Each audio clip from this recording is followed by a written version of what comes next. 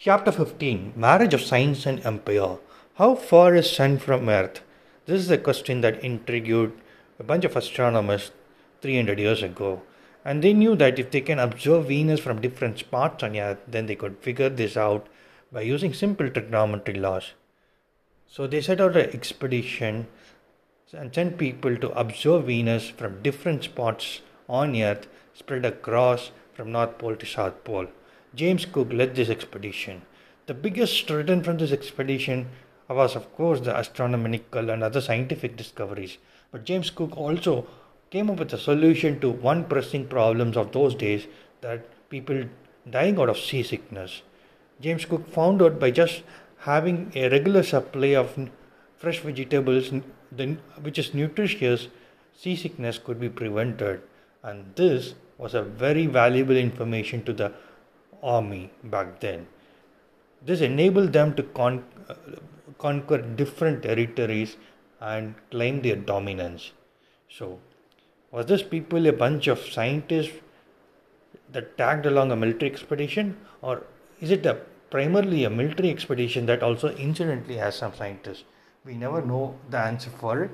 Imperialism, military, and science went hand in hand together during this period, and it was Europeans who did this. And why is it Europeans, not Asians, who had a dominant empire back then, was capable of doing this? Before 1700s, China and specifically a larger part of Asia accounted for 80% of world's GDP. European dominance started slowly only after 1750s. But before that, a period of 1500 to 1750, Europeans and Asians can be perceived as equals in terms of science and technology. But that really was not the case. Europeans had a system of values, myths, judicial apparatus, and social order slowly developing between 1500 to 1750 that enabled them to make a giant leap in the later part of 18th century and established a world dominance almost in the mid 19th century. And comparing Asia and Europe and saying that both are equals during 1500s is akin to saying that a building that is being built out of mud is equal to the steel building when they are building the lower stories. They might be equal back then, but when you want to rise above, the steel and concrete building is going to give you more power. So as the social structure the Europeans had, that led them almost invent the modern science, and capitalism, which was adopted by the Europeans, helped each other and became a superpower. They had a mentality of a conquest.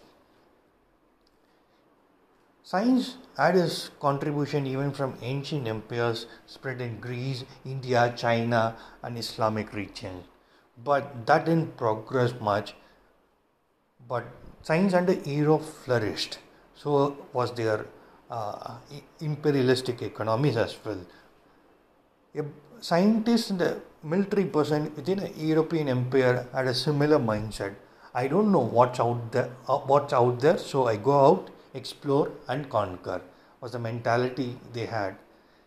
HMS Beagle was primarily a military expedition, but it allowed a 22-year-old Cambridge scholar to board aboard, and he was able to collect empirical data while others were worried about military conquest.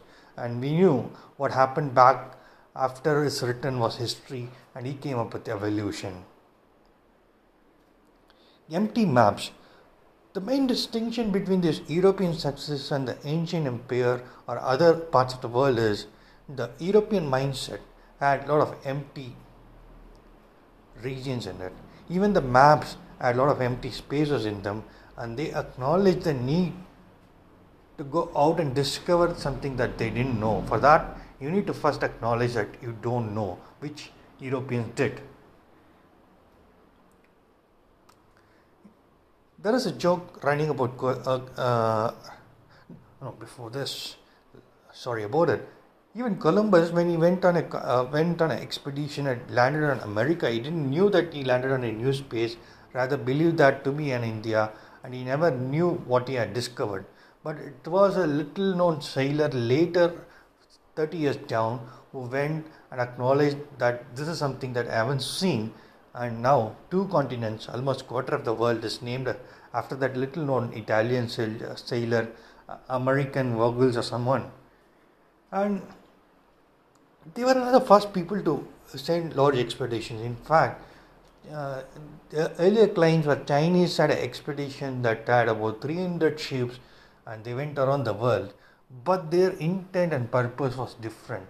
They went around to just know the empire and promote pro Chinese emperors. But the European mindset was completely different.